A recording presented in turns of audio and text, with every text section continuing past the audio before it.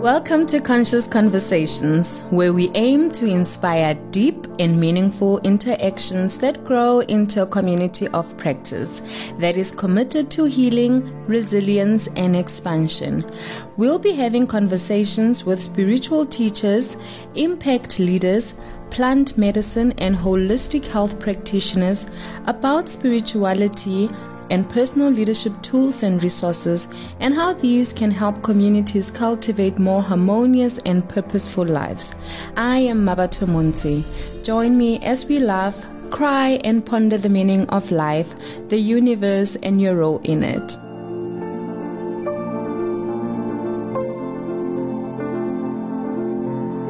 In today's conversation, we are speaking to Boka du Toit. Boka has produced hundreds of hours of TV and cinema material in all genres. His internationally acclaimed series, The Ways of Our Fathers, was the first definitive series on the inner values of indigenous African spirituality.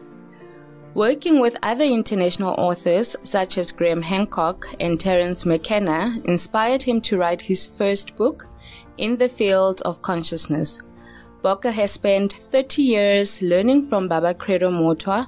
During this period, he designed and built numerous public African temples celebrating indigenous spirituality. Boka is currently working on an international film, Mountain of Love, Journey from Mind to Heart. This book is centered around African consciousness. Good morning, Boka. How are you? Hello, Mbatu. Oh, great. Good, thank you. Thank you so much for making time to chat with me this morning. I know you are a very busy man, but you've made the time, so I'm very grateful for that. Thank you. Thank you. Great to be here. Please tell us about yourself. Who is Boka? Oh, la la. Well, as you said, filmmaker, writer, creative spirit, energy, very much at play in the fields of consciousness where we stand in this time of our cycles. Very exciting time to be alive. Doing a lot of creative projects, designs. Still love construction and design. I really want to finish the mission of building more of the African temples. Temples as in gathering space, healing space, communication, social learning space. That's the idea. And great to have done that first one with Baba Mutwa, where he was involved in conceptual design and great inspiration in my life. But yeah, busy, as you say. Wonderful. You've always gravitated towards African consciousness. You yourself have been through your own spiritual journey. What inspired that, and how was that like? Yeah, that's been a long journey into the spirit world of Africa. Good heavens, how exciting. What a change it has been in my life. I was introduced into this field by Mama Magaba, a senior healer from the Eastern Cape. On or whilst filming The Ways of Our Fathers, beautiful series, at a very difficult time in our South African climate. But yes, Mama opened my eyes, but it actually started way before I was introduced into the spirit world by my late brother who passed away. And he appeared not only in my dreams, but actually physically manifested. And this was a very scary experience, which resulted then in my parents taking me to psychologists and them not understanding this at all. And I was a rational, level-headed young man. And this was real manifestations of the spirit world. And it's incredible. The house aide working for us said, listen, you people don't understand about this dimension of life. Africa has vast experience. And to deal with this, go to a cave in the Free State, the Mother Caves, Mutauleng. And there you will come to terms with this vision, this experience of spirit you've had. And yes, at that very young age, I stayed at the Mother Caves with a group of 50, 60, mainly Sangoma African women. And my teacher there was a young Zulu lady. I was expecting a wise old man with a beard, and it was a young Zulu lady. And we couldn't even communicate. But this woman taught me more about the spirit dimension in Africa than any book or any other teacher ever could. It's by experience, by opening up that energy. And when did you have your first encounter with Baba Credo? Baba Credo, that has been a long journey. I met him first, I think, with Winnie Mandela, strangely enough, and that was 35 years ago at a farm where she was consulting him. And we instantly connected there and did extensive journeys. I think soon after that, some American tour company pointed us to research sacred sites, African sites in southern Africa for a designed tour of spirit. And from there we connected. We spent time on that journey at a place called Glassie's River and the Tsitsikamma, and that beautiful forests. And Glassie's River is where the first Homo sapiens or modern humans emerged some 200,000 years ago. And in these caves, we looked at the sediment layers, and, it was like a history wall, a natural history wall, giving us a 1.5 million year insight into our past. And in these layers, our last 2,000 years was a very thin little top layer. But in the sediment layers, there was a certain repetitive color.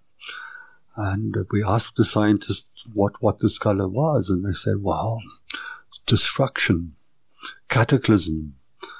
And it's about every 13,000 years. And Baba smiled and said, yep, that's our cycle. And that's where my journey with Baba Mutwa started, about what causes, what is this cyclic consciousness, and what is this knowledge that Africa has about this. And he just smiled and said, drew in the sand, he drew a circle, and he said, this is Ouroboros, the ancient symbol of the snake biting its own tail. And this is where we stand in these cosmic cycles. And from there we journeyed, and we followed a certain latitude in the country, the Port Elizabeth, Cape Town one, a direct east-west one. And in that he pointed out the 12 huge stone faces in the mountains aligned to sunrise, sunset, and equinox. And that's where we began. And he then, at that stage, was involved with a big game farm. He was living there, and where he had to create some kind of attraction. It was a bad financial time for Credo, and I think this is why he accepted that.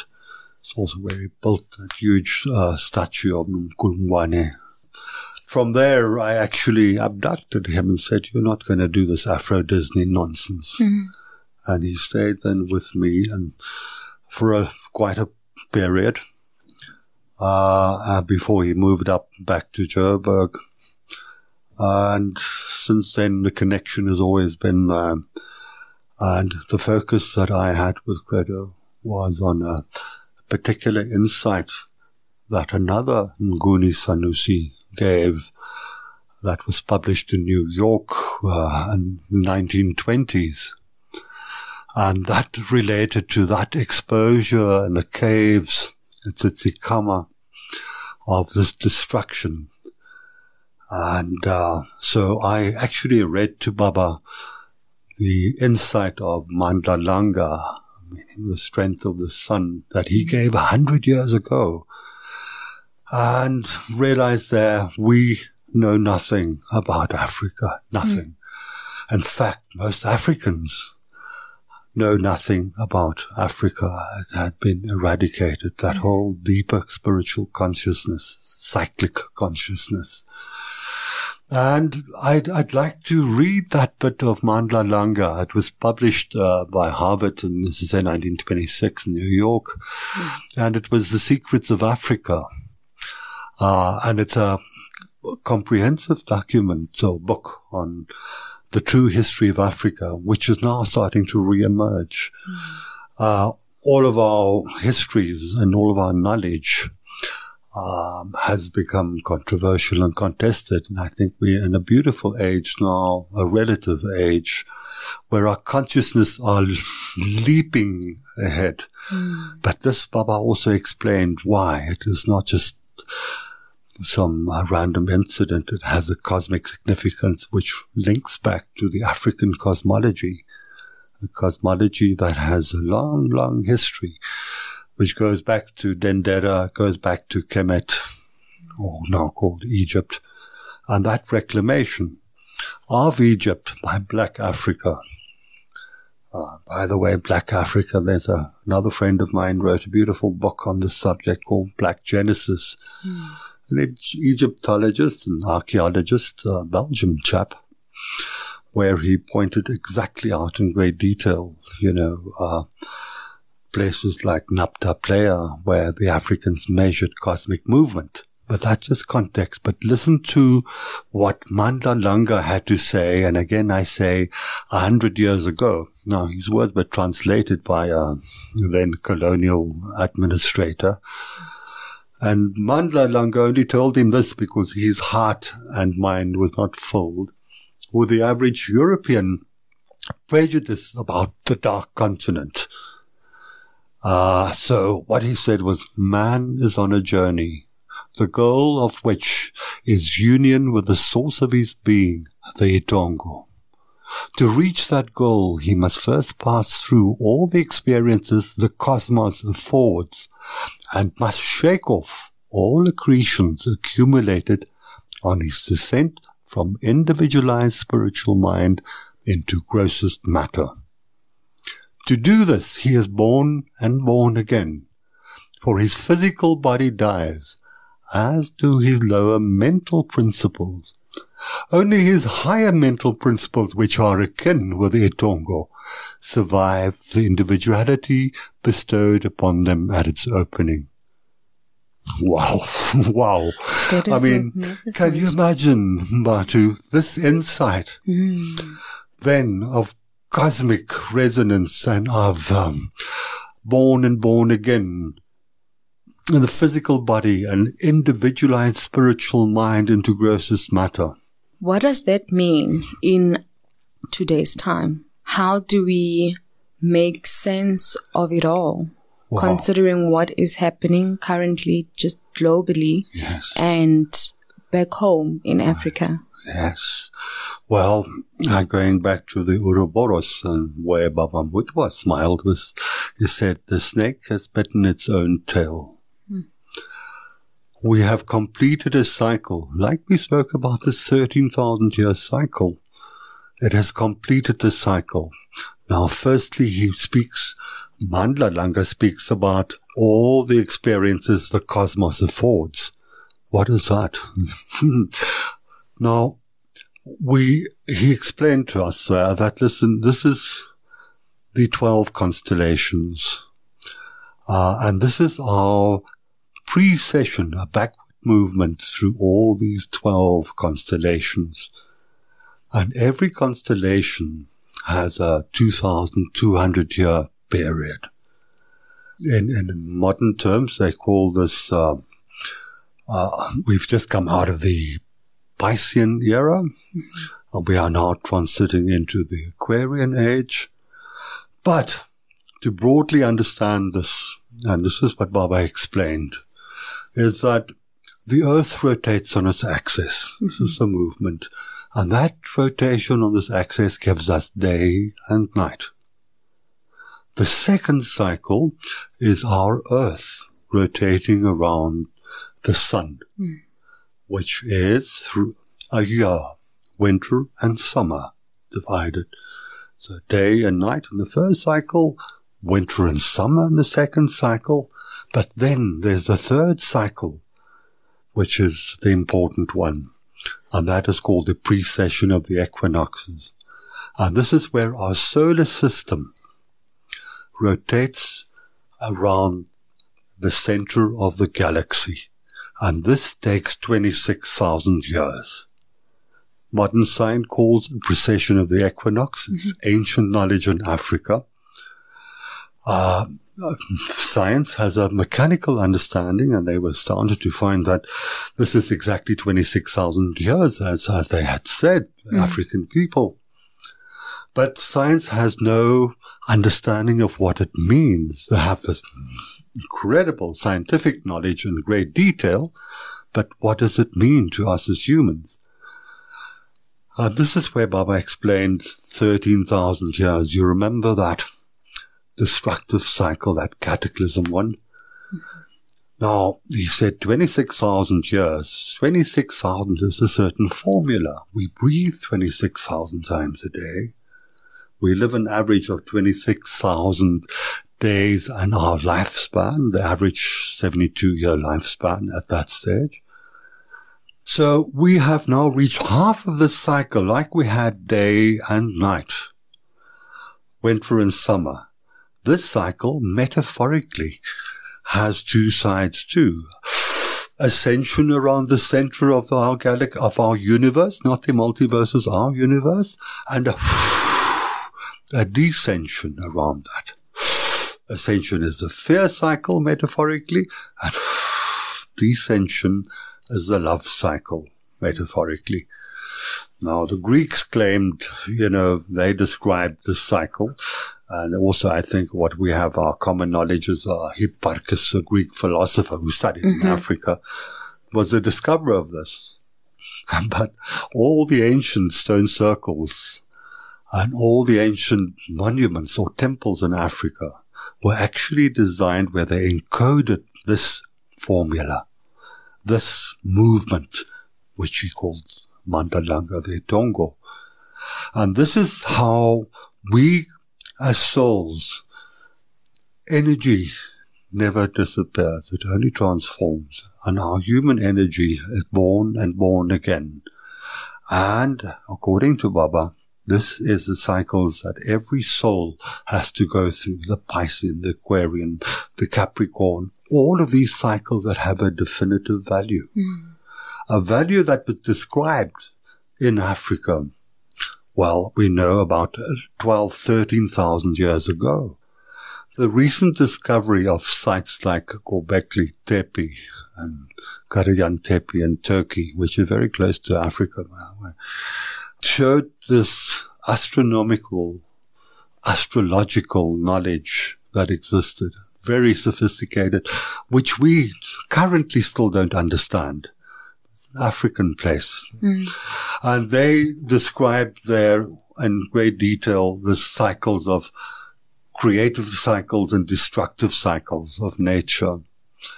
And this is where Baba then explained the cycle in a bit of a deeper, more heartful way. He said that everything that lives rotates around the life-giving source. And this starts from the smallest scales in our bodies. And this will explain this consciousness, I think, in a different way. So it starts with our blood cells. Our blood cell in our body rotates around the heart. The heart creates it. It gives birth to it. The heart gives that little cell oxygen. And then the heart, the mother, this life-giving source, sends that blood cell on a journey in the body to go and deliver this oxygen. Some journeys are short. They just go to another organ close to the heart and they deliver it there. The other ones go to the end of your toe and they deliver it there.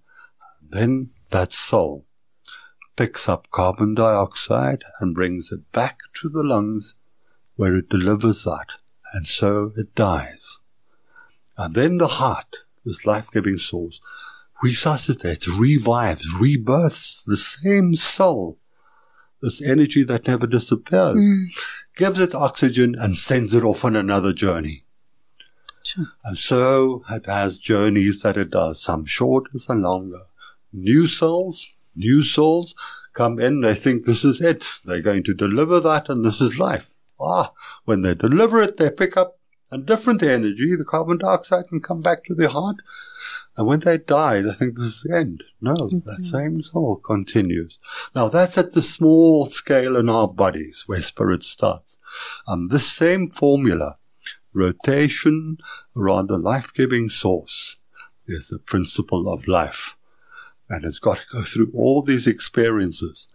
The human body itself comes back and does these journeys. And this is the story of Heru, the original African energy.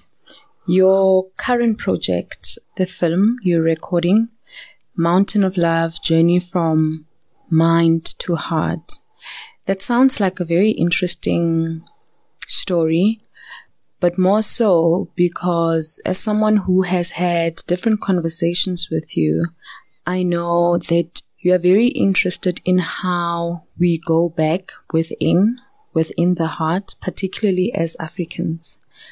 I'm going to read a short quote about the heart. It says, "The heart is the deepest and most elusive part of mankind. Unless we understand the heart, we cannot understand the real you." I think this is particularly important because we've seen a lot of scientific research around the mind and how it is believed that consciousness lies within the mind. We don't see a lot of research around the heart and the role that the heart has to play within humanity. So just focusing on us as a collective, as Africans, where is the heart of Africa? Well, we've been, firstly, to start with Africa, what my saying that I remind me is, there's nothing new under the sun. What was is, what is will be again. The first thing about Africa, and whatever other people think, feel, say it is, was, or should be, Africa has heart. A huge heart.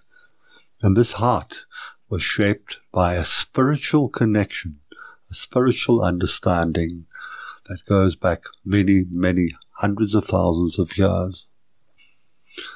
I think what has happened is I think, therefore I am. This is what's dominated the world for at least 2,000 years or more. Descartes made this famous, I think, therefore I am. Mindfulness, as we call it. But we have entered a stage now where I feel, therefore we are, is what is happening. The heart is the first organ in the fetus that starts pumping way before anything else happens. But the heart was reduced in Africa 2,000 years ago when the Romans and the Greeks came to study there. And the way they had to do that by reducing the heart was it started off on our own bodies by reducing the feminine aspect that represents the heart, the feeling, the emotional center. And by reducing the heart, it allowed them to reduce nature as our life-sustaining environment to a mere commodity, a commodity that was at man's disposal. Could use it as we see. We couldn't do or attack nature with such savagery had we had the feminine balance within us. So by reducing the feminine, which is a balanced energy and both masculine, or the male and female, it allowed us to attack the earth. But then we also, to keep this in place, we divided the heavens from the earth, separated that. And this is where we find ourselves today, in existential isolation. And it begins in the heart and the mind. I think, therefore I am. I feel, therefore we are, this feminine energy.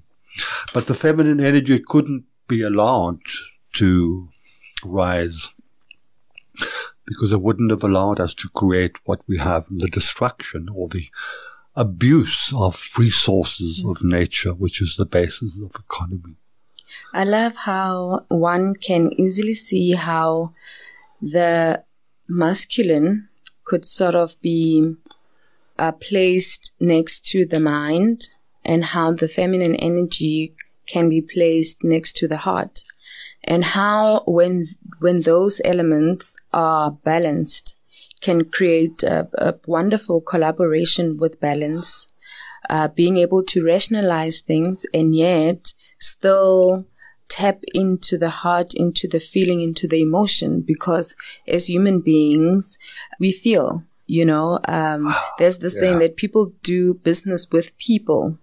And I think that is simply because of the element of humanity that you find in a person, as opposed to just thinking that people buy into businesses.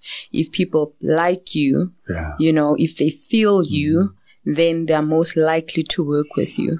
I'd like you to please just share with us how the masculine and the feminine are related to the heart and the mind, and how that manifests in our lives. And when that is distorted, what is likely to happen, or what has happened? Thank you. Firstly, we come from an era of mindfulness. We call mindfulness, but it's been heartlessness also. What consciousness is, and I mean it's one of the hardest questions in science to really define, is that consciousness is happening now, this reawakening, because of a synergy between mind and heart. The heart has been suppressed for a long time. If we look at our world, we've been at war with ourselves, a very masculine side. There's not right and wrong here. It's the cycles we go through, but we have now reached a stage where the mind, and if we leave the mind on its own, it's destructive, self-destructive. The mind is a powerful organ, and we will always need that, but without the heart, it destroys. And this is where we stand now, close on the brink of destruction.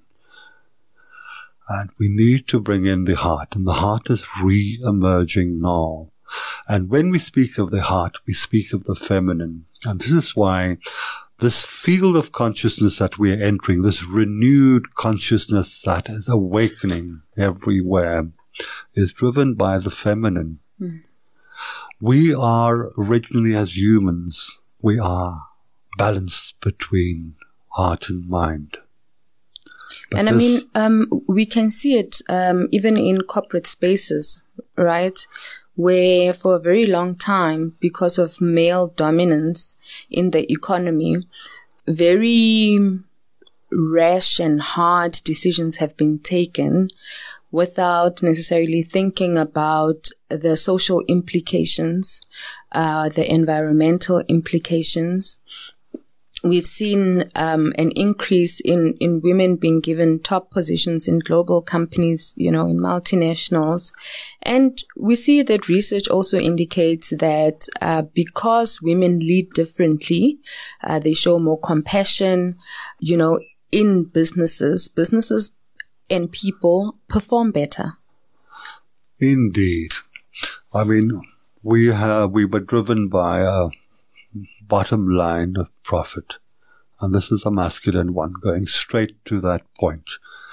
And we could not allow heart, because that would affect, if we had compassion, consideration for other, including nature, we could not go for that bottom line profit, that margin. This is where the masculine was needed, and that stage.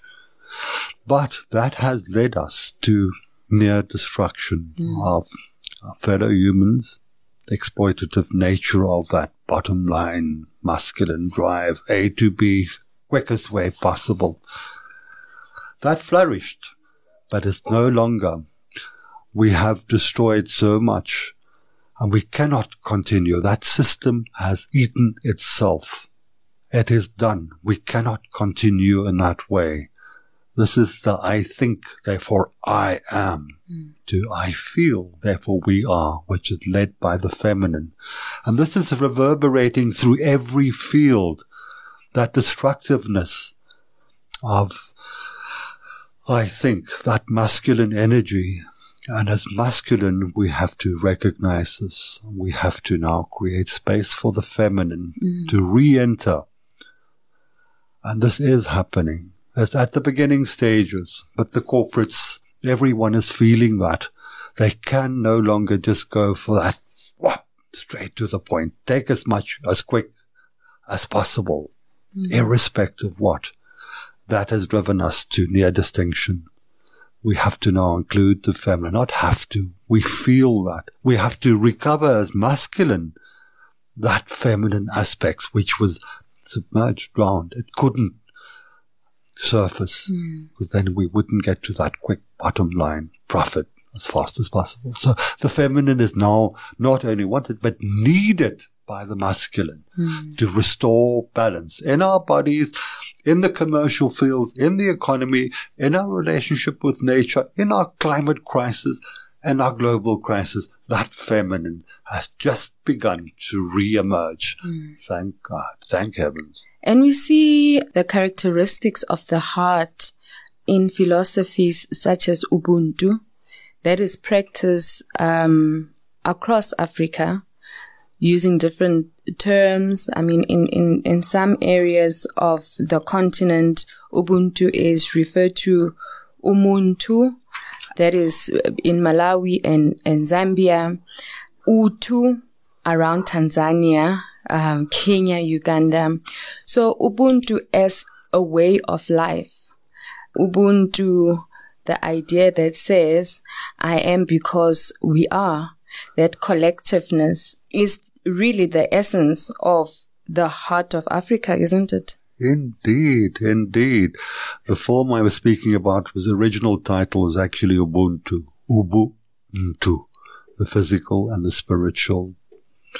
And this Ubuntu was what became Africa's vulnerability, heart vulnerability in the face of other nations. And this deep care and consideration, that balance between masculine and feminine, that was the vulnerable state. This is where the world which swung to I think, therefore I am, to I feel, therefore we are. This is where the Ubuntu essence comes in. It was a word that was greatly abused in the corporate fields and every other, especially in our country during our transitional phase.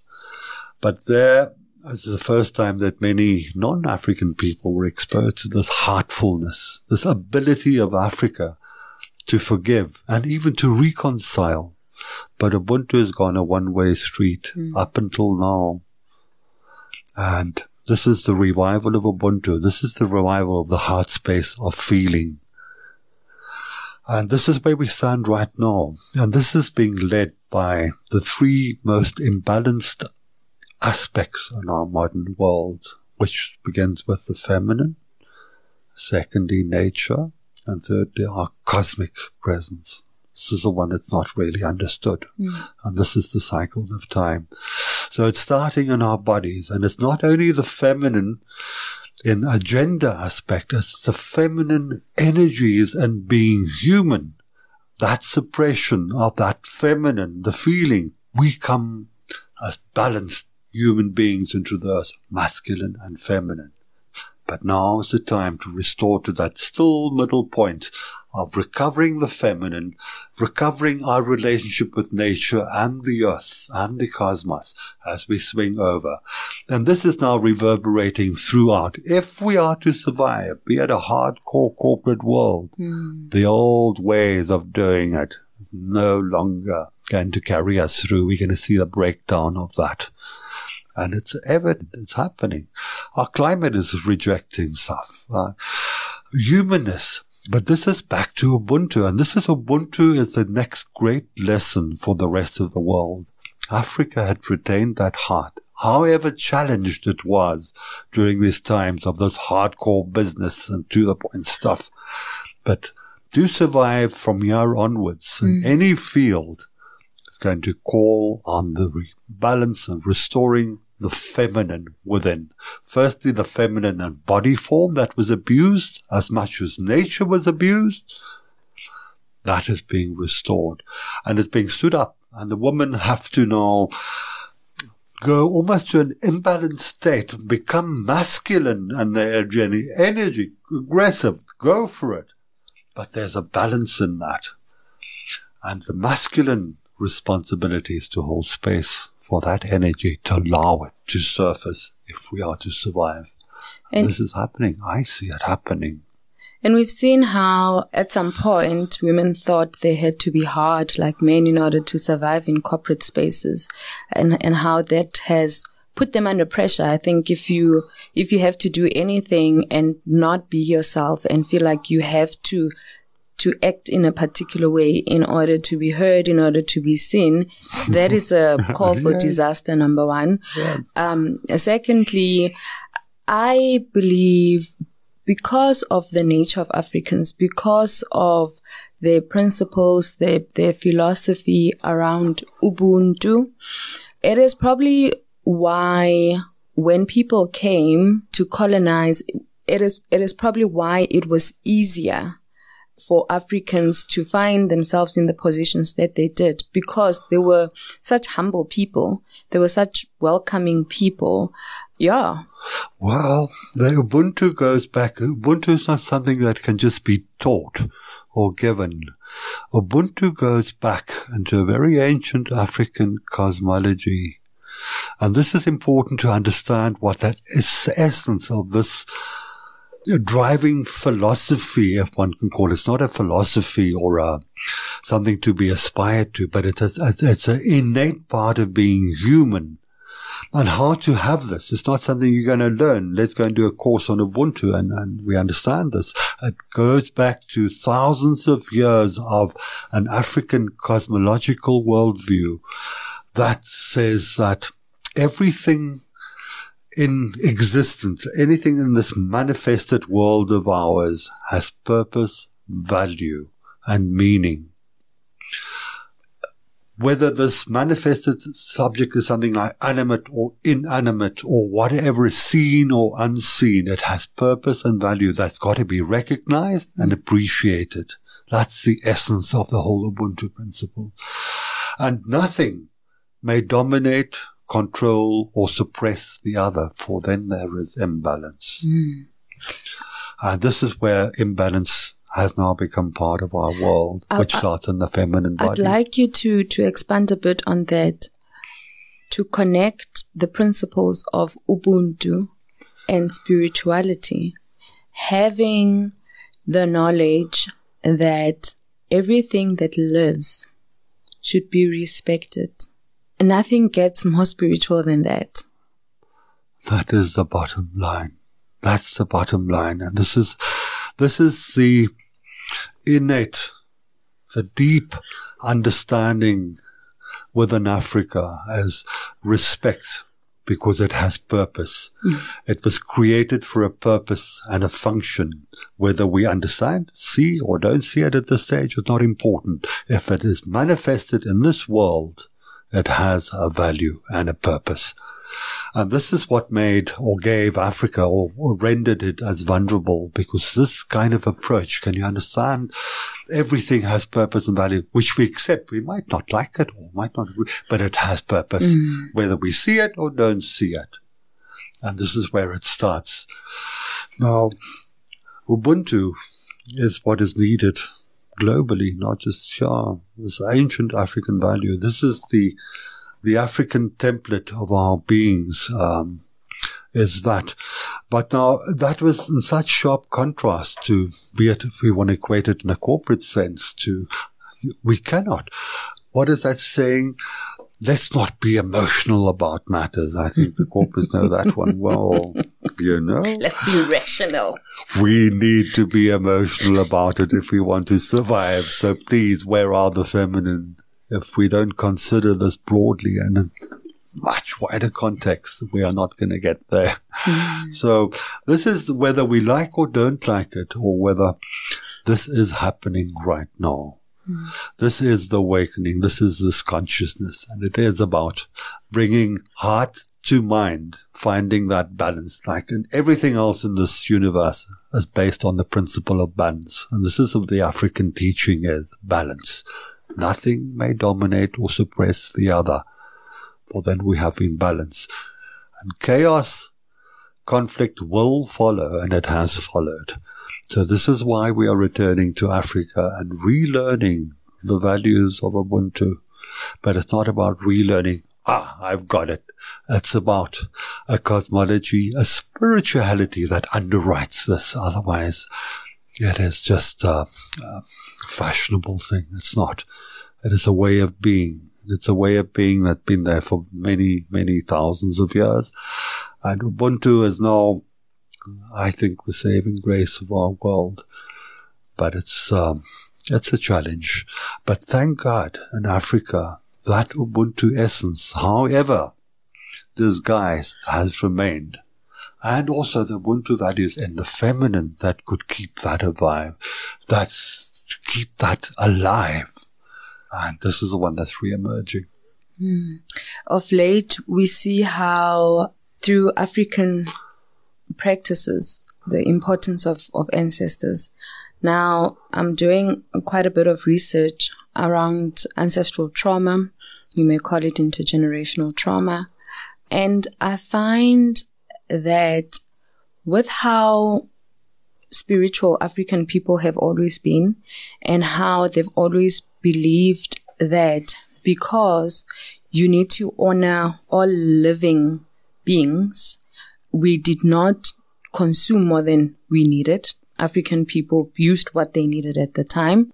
And so there wasn't as much consumerism as we see now, because everything had a value, and everything was valued. I'm also finding that there's a lot of research that confirms how ancestors can impact our behavior right now. I've been reading up on internal family systems.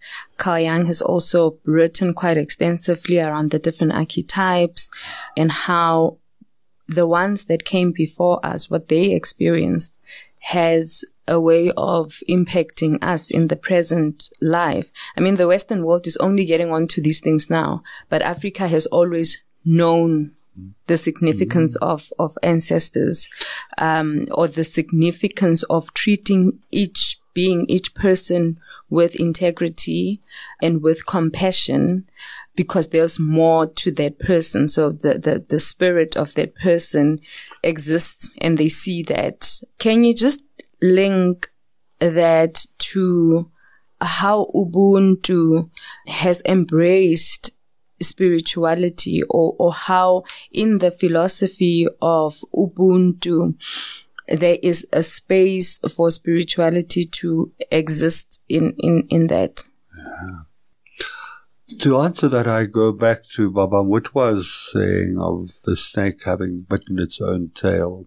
And this is where the ancestors comes in at base level. Spirit starts in the body, in the physical body. It's not some contemplative philosophy. And that in the body starts with the ancestral vibration. And when I say the snake has bitten its own tail, this is the very frontier ends of quantum science, research, scientific research. And the very ancient knowledge that existed and exists in Africa about the ancestors are meeting up. There's a global revival in the scientific fields of psychology that now understand that we carry in our blood and bones at cellular level the energy of our ancestors. And that in dealing with any dis-ease or dysfunction or issue in our lives, it has a history to it. It didn't originate in this life form, in this body now. There's been a repetition.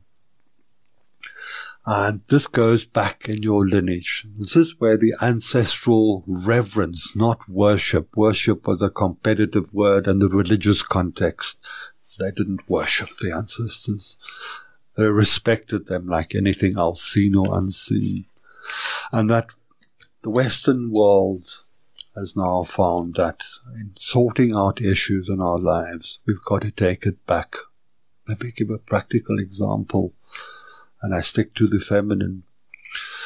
Women that have come from a lineage of abuse that is cycled through generations manifests a very certain sort of dis-ease, even a cancer, which sometimes can be associated to the left breast.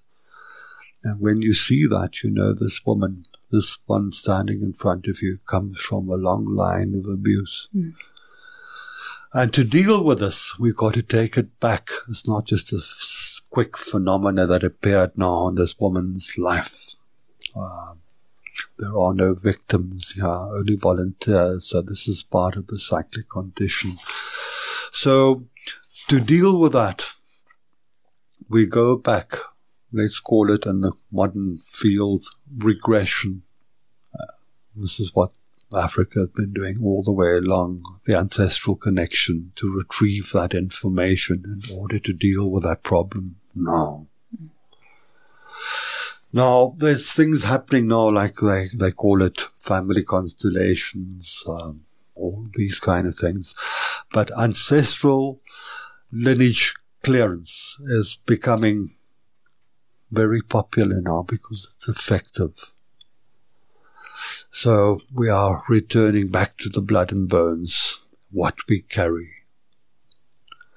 And this is where we are returning to Africa, who has many thousands of years of experience in the ancestral fields.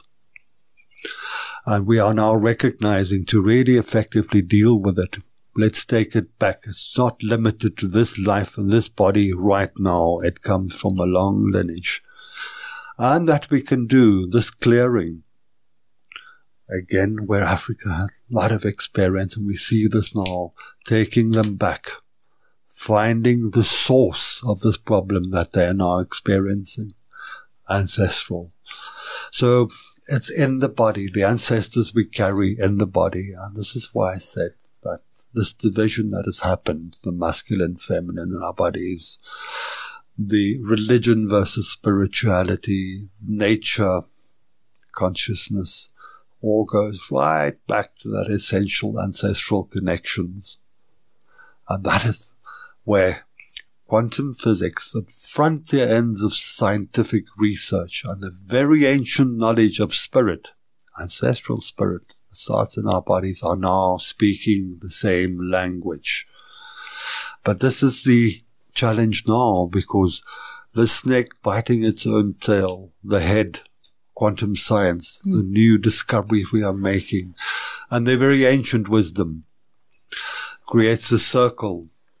And in that void of the circles where humans, or the greatest majority of humans, reside, not either understanding quantum physics or the implications of the ancestral fields.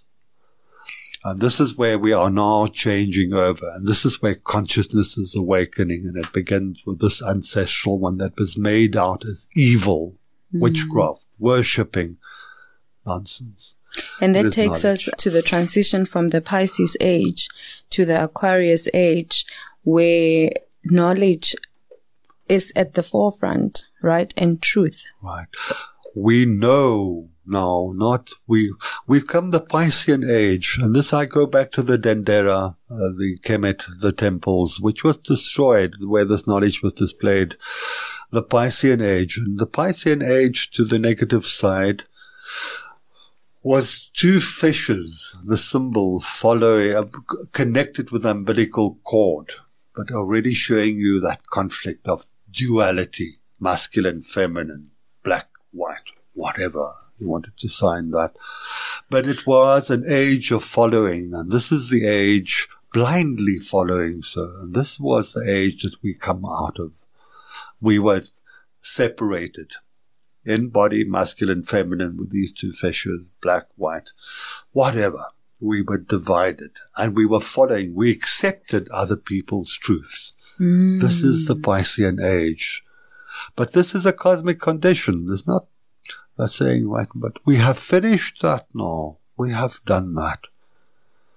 And we are realizing it because of the destruction we're seeing around us.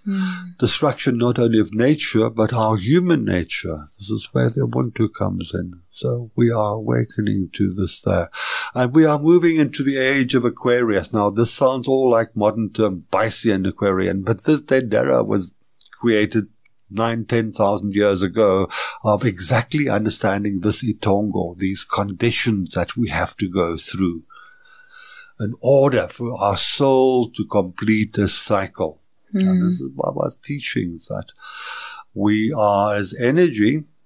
The quantum saying is energy never disappears, it only transforms. Now that energy in our bodies comes from our ancestral energies. We are standing in front of you here with a mixture of, you can imagine how many ancestors to create Mbatu standing sitting in front of me here. Incredible. Wow. And this was reduced. No, we are born now, take as quick, as much, as fast as possible, achieve, go, I mean, I see the difference in how people who are on a journey of awareness, right, where they become more conscious, they change how they dress, so they become less interested in consuming, in having the next best thing, because there'll always be something new tomorrow. They eat better, so they consume fresh food. They have a respect for other people, so they care about other people. They might be called hippies, but from just being more compassionate and having less footprint just on earth, they seem to be much better people for me, right? But they are often the outcast of society. Can you please share with me your thoughts on the people who think they're running the economy and the people who have chosen to do life differently, because things are changing? Like you said, we've moved from a Piscean age into an age of Aquarius, where all living beings are valued. Right? Where the people are working towards having a more balanced life, recognizing that even as a man, they have their feminine side, and to find that in balance. And even from a relationship perspective, I see how the relationship dynamics are just so different in comparison to normal people, in inverted commas. So there's obviously a very big shift that happens when you start pursuing, or at least trying to figure out what else is out there. Because the old way of life is not working. We see it every other night. We see that people have been killed in taverns because alcohol is such a big thing in our communities. We see environmental issues, animals dying, the poaching. We see the poverty. People who are living on the street are increasing. So there isn't that care that used to be there historically. Everybody just wants to take as much as possible for themselves. So there's also a lot of fear. How do we get through this? Thank you. Wow. Yes, you've got it there. Fear and love. The two primary emotions that we encounter. Firstly, let's begin with consciousness again, and what modern science calls the pineal gland, this third eye, and what in Africa was called the eye of the heart. It's not necessarily sitting in the physical heart, but in terms of the emotions. And that At this change of our cosmic cycle, this eye of the heart, or this pineal gland, is calcified, closed up. This is our cosmic timer in our bodies, this third eye. And this third eye, this eye of the heart, is now opening up. This is a scientific understanding. And what that means is that with this third eye opening, it is reconstituting our bodies biochemically. We are being rewired. This is happening whether we like it or not, or whether we accept it at this stage or not. This is opening up. This is the heart coming back. And this is also the end of a long fear cycle. Fear. Love, metaphorically. That was well understood in Africa. So we are at this critical stage in our being human. We are coming out of the small Piscean cycle of following. We are coming to the end of a very long 13,000-year fear cycle. We are changing biochemically. And in this short space of time, we can no longer consume the food which you mentioned that we used to. We cannot take the emotions that we have encountered. We are changing right now. It's a relatively short time. We've been in this, what you call the hippie or the freedom or the movement, that reclamation of our deeper spirit. And it starts in the body, so we're not eating the foods. We are not concerned with the old ways to gather as much as quick as possible. We know that that is destructive. These are the subconscious things that we are feeling, and it's happening in our bodies. We are dressing in different ways. There's a freedom happening. It is a hippie revival, if you want to call it that is taking place right now. And it is a deeper consideration for everything that is now emerging suddenly. What a radical change. It's like going from ice into moist, evaporating. Radical change in our bodies. And this is all happening at a time where all of our histories, all of our previous knowledge, especially this last 2,000 years, the Piscean time of following, is being released. And we are finding our own truth. Truth in Africa. And this is Baba's teaching again, is like water. And this is the very elusive one. We think there's only one truth, but he described it so well. Truth is like water in Africa. Water, this essential life-giving substance, has to move, or else it becomes poisonous. It has become poisonous, and it is moving. And as Baba said, it will move, because the heat of the sun cannot remain frozen. Because the earth is round, it will flow, and life is movement. And we are challenged now to move our old consciousness and to flow with the rhythm of the earth, of nature. And this is happening, like it or not. And it's manifested. And again, it starts with the feminine, bringing that balance back. Again, balance is the ultimate level. As he said there, balance. Our universe, the swirling, swaying, turning, swinging universe of ours has one principle, and that is the one of balance. Balance. Everything, sound, color, frequency, light, comes about or manifests because of this principle of balance. Nature is the teacher, and nature, the teacher of the African spiritual essence, says that nothing can dominate, suppress the other. Respect, recognize, accept the other, whatever other, be it gender, race, nationalities, or religions, or whatever, that's been so conflictual in the Piscean age of duality, right and wrong, black and white, yes and no. This is all now merging into, others call it a confusing state, but into a unity. Away from the source, like we spoke about the blood soul, and back to source, its creative source. And we are now moving back to this creative source, this balanced state. and removing all the gross imbalances. And that can only happen in the heart. The heart is where the ultimate truth lies, not the mind. The mind is always rationalizing, eliminating, this is right, this is wrong, this is how it works. This is why I'm saying the heart is coming back, and this is where the balance will happen. Global context, Africa that has retained that heart is returning back to the sphere to create our completeness. And our balance today depends on the three most suppressed aspects. Three most repressed, suppressed aspects: feminine, nature, and cosmos.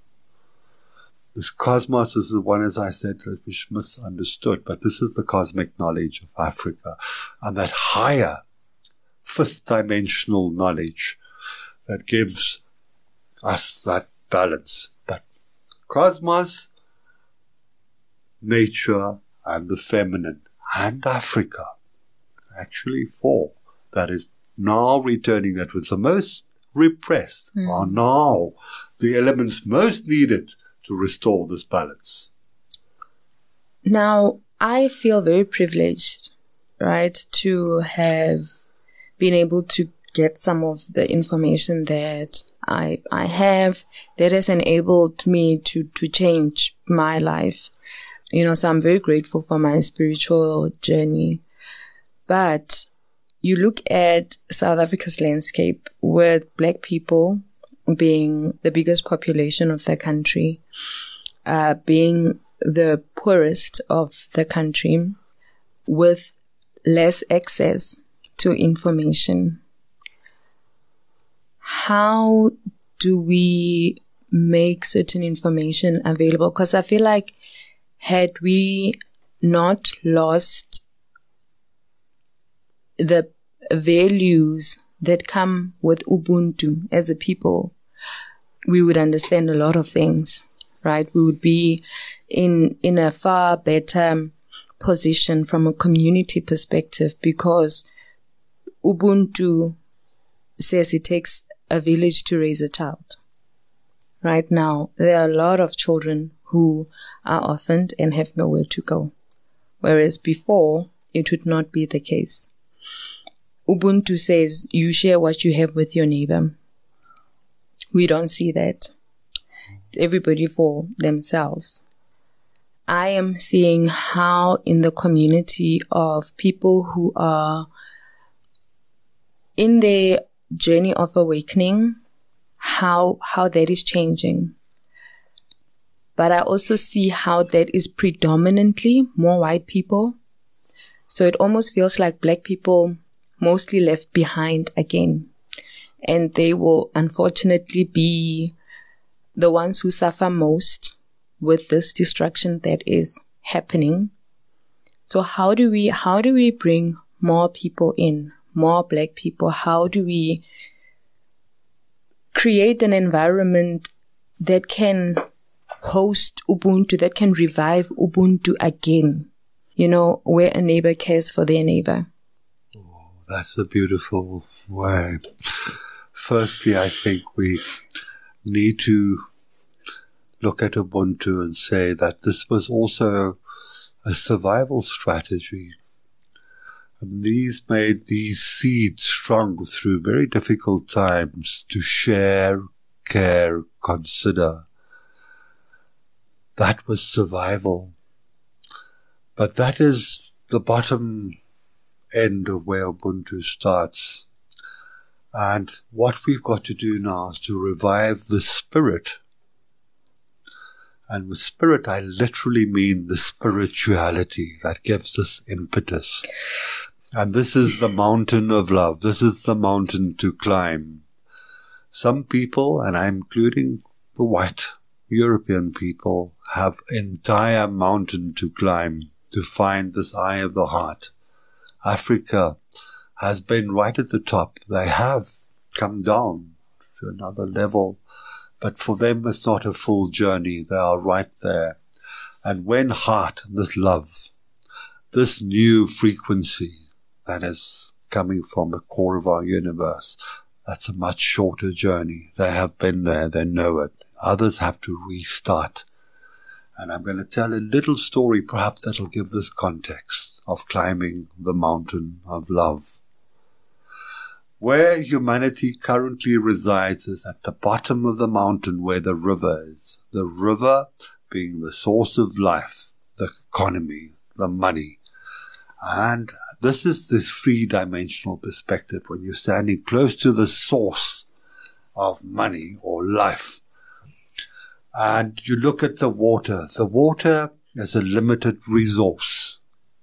It's finite, left to right, opposing in this Piscean age.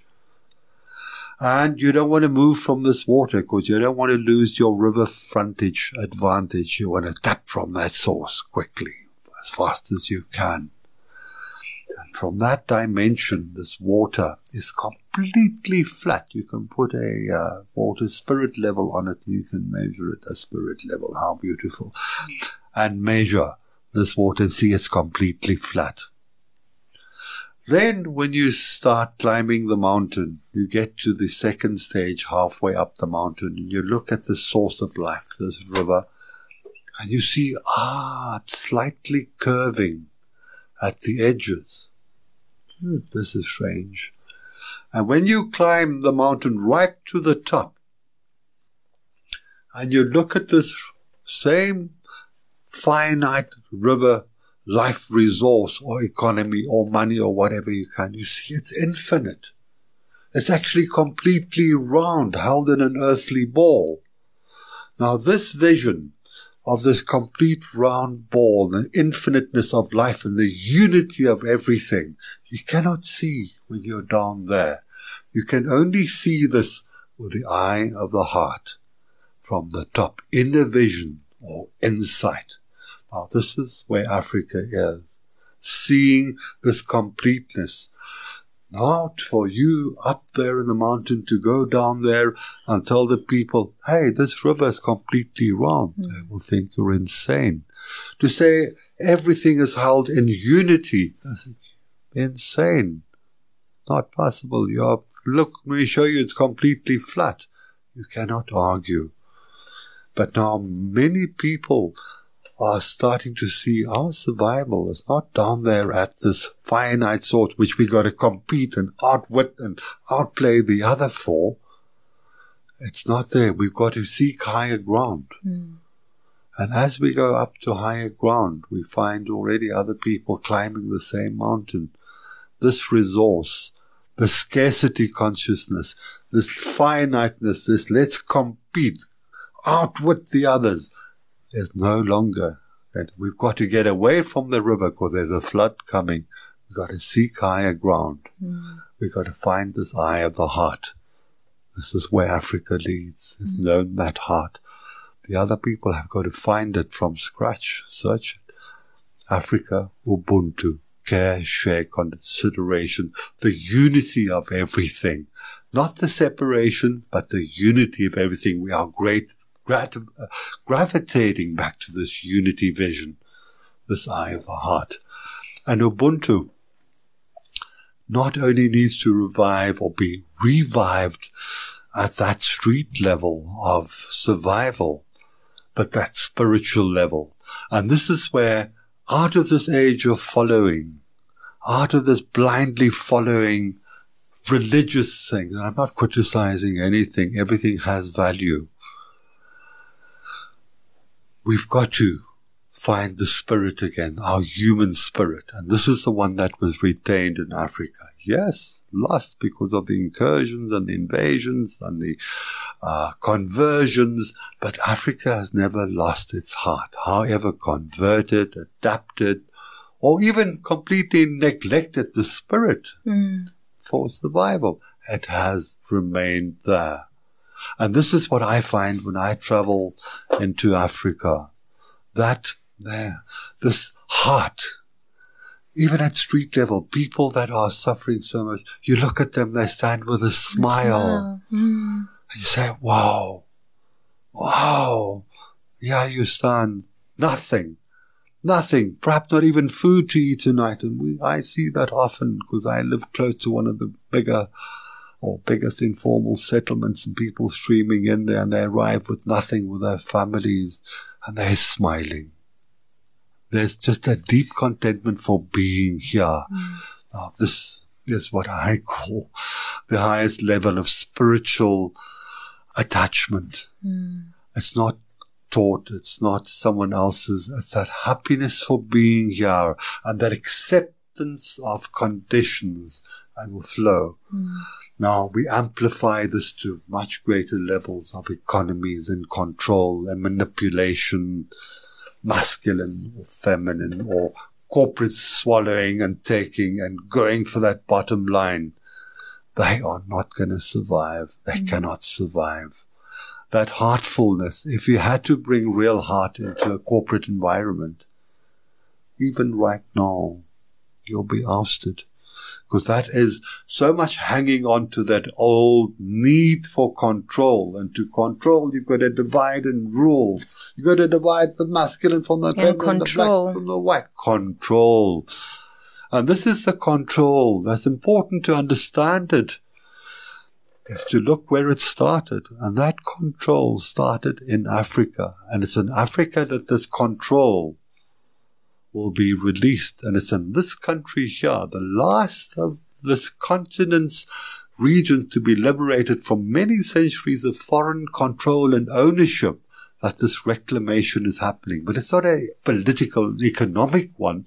That'll be the result of it. It starts in terms of the spirit. That's going to be the overriding thing. And that spirit is standing up, is being released from those small religious cages, which was all control. And now this is happening on the opposite end of this continent, in the southern tip in South Africa. And this is where it's starting. And this is where it's going to spread again from. And it's Ubuntu that doesn't make sense. Come on, you won't survive if you have heart. Let's keep emotions out of it. No, let's bring emotions in order to survive. Let's find balance again. And it makes complete sense, because we're seeing just how many young South Africans are being called to become healers, right? My only concern, though, is how ancestors are framed for many. You know, I was told over 10 years ago that I had to twasa, but I was not for it. And this was simply because how ancestors were sold to me just did not make sense to me. And it was a relationship where I was told, ancestors, if you don't do this, they're going to be angry and they're going to take things away from me. And that did not just make sense. My mom died when I was 17, and I know that I was the apple of her eye. So I couldn't understand how that woman who loved me so much would now, as a spirit, be so aggressive towards me and like so punitive. You know, that did not resonate with me. And so, fortunately, my journey was delayed, but it was delayed in a sense that I got introduced to other forms of spirituality through Buddhism and, you know, just other practices that opened me up more and made me a bit more receptive to understanding and having that curiosity to really understand ancestors and their role in my life, right? And I'm very comfortable. I know if I'm going through difficulties, I go into my Ndomba and I sleep there because I know they're there to hold me and nurture me. And so it's a very loving relationship. And I wish more people understood ancestors in that way, because then more people would be reached. More people would embrace ancestors in their lives, as opposed to the spirit world or ancestors being framed as these angry forces, you know, that are constantly causing havoc in people's lives. Oh. That does not resonate with me at all. And my fear is that if people continue to get initiated as sangomas with that belief, with that mindset, it doesn't really help with healing, because there's fear attached to it. Fear of losing material stuff, fear of, you know, there's just too much fear. And I don't know what you can say around that, but I believe if ancestors were really, or if the concept of ancestry and African traditional healing and spirituality was spoken about in its true essence, in its true nature, I think we'd see more people having an interest in really getting to understand who they are from an African spirituality perspective. Let us look firstly at a very broad understanding of ancestors. When you drop your body, this physical frame that we've been in there, we then reach a higher state of consciousness, no longer limited by mind and body and circumstances. And then you are closer to the source of life. You are almost as an intermediary. And that loving relationship does not end when that mother or that person dies. And this is the beautiful thing, and this is what everyone wants, is to remain or retain that loving relationship which one shared in body whilst alive. But now that same mother or that father or whoever, no longer limited by this physical consciousness and all the issues, reaches the next higher state of consciousness, this intercessory level, and can then become useful and continue with that loving relationship through this kind of information. This is the most beautiful thing. I think of that television series that was so popular and so emotional, Crossing Over, where this, well, not a Sangoma, but a Sangoma and another culture brings this message from the beloved to the living, and how they respond. Wow. This is what we need, is that connection. It's not terminal. Life is not terminal. We change form, and we are now opening up in our own consciousness to find this connection of love, which is retained, and it's kept in this family framework. Wow, how beautiful. When I made connection in my heart with my mother that I dearly loved, and started receiving messages, this was the most loving experience I could have, as this knowingness, this connection continues. And also my connection with my mother didn't begin in this lifetime. It had a long history of it. And this is what's happening now. And it will still probably have a long path afterwards. But by reviving that ancestral connection gave me that completeness in life, that we belong, we are part of, at family, as a group, as the collective of humans. And this is this whole revival of ancestors. They were competition for religions, and this is why they had to denounce them and make it this strange spirit being, this almost witchcrafty aspect to it, that people had to cut them out of their consciousness, which cut them out of their lives, because it was wrong, it was bad, it was wicked. But this has now come to an end. We are no longer following religions. We're no longer following anyone. We are finding our own truth. And in that truth, we have the freedom, the soul freedom to go the direction we want. But the ancestral one is one that we now understand. Dealing with our lives, we return and we ask, and they provide guidance. That love relationship continues. You're so right, because, when I have got difficult decisions to make, I ask for their wisdom, for their guidance, because they've lived before me. They know way more than I know. So I feel held and nurtured by having that relationship with my ancestors. I involve them in my life, so after a long day, I'll go and sit and have a conversation. And it really feels good. It feels good to have that place of belonging and to know that I'm held in love, with love. Oh, I want to come in there. I go back to that saying of Mandla Langa, individuated spiritual mind. Again, that is as elusive to this modern mind at this stage. It means that spirituality, whether it's the ancestral ends or however you perceive it, that individuated spiritual mind.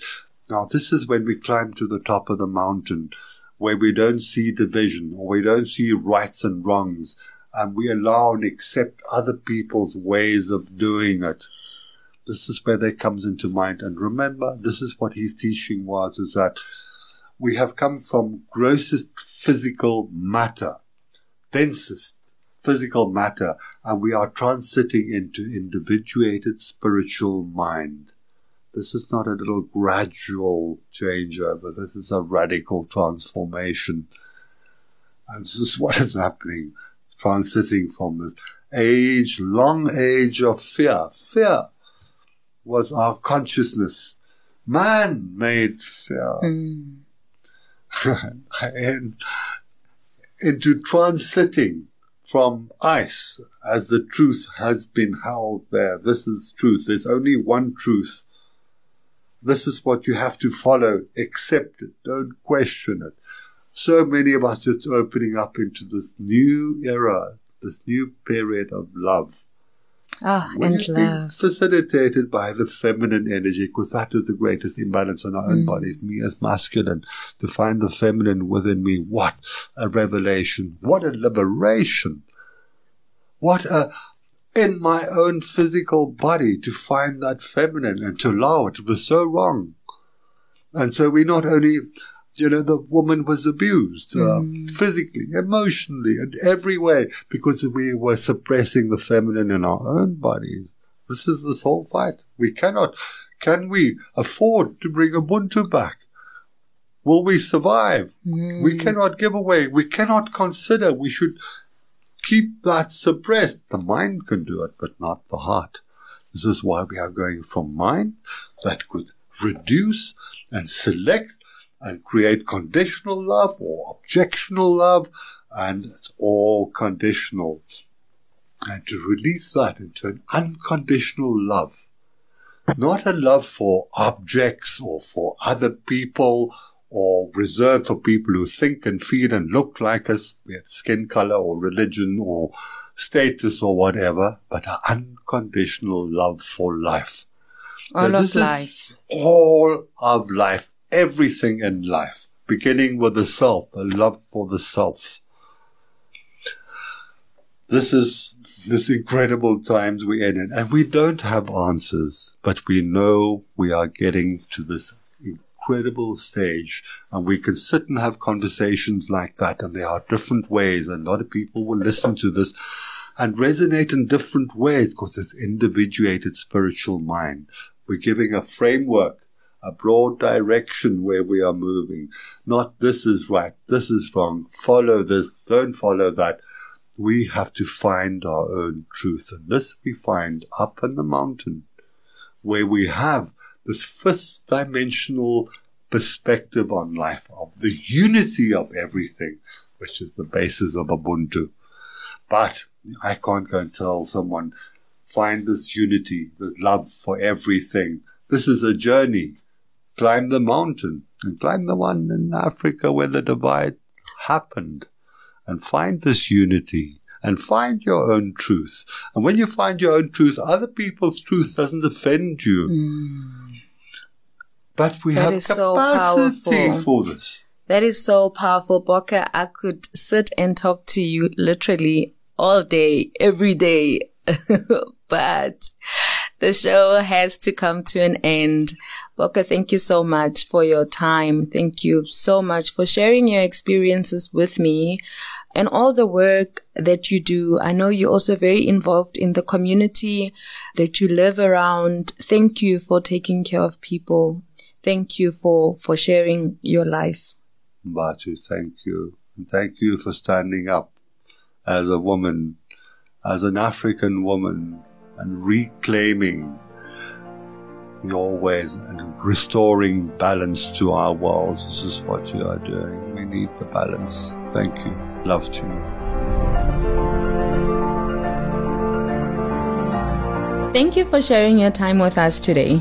I truly hope you learned something new, felt something, and were inspired to cultivate a more conscious life. I'd love to connect with you, hear your thoughts and stories. Please feel free to reach out. Our contact details can be found on monzim.co.za.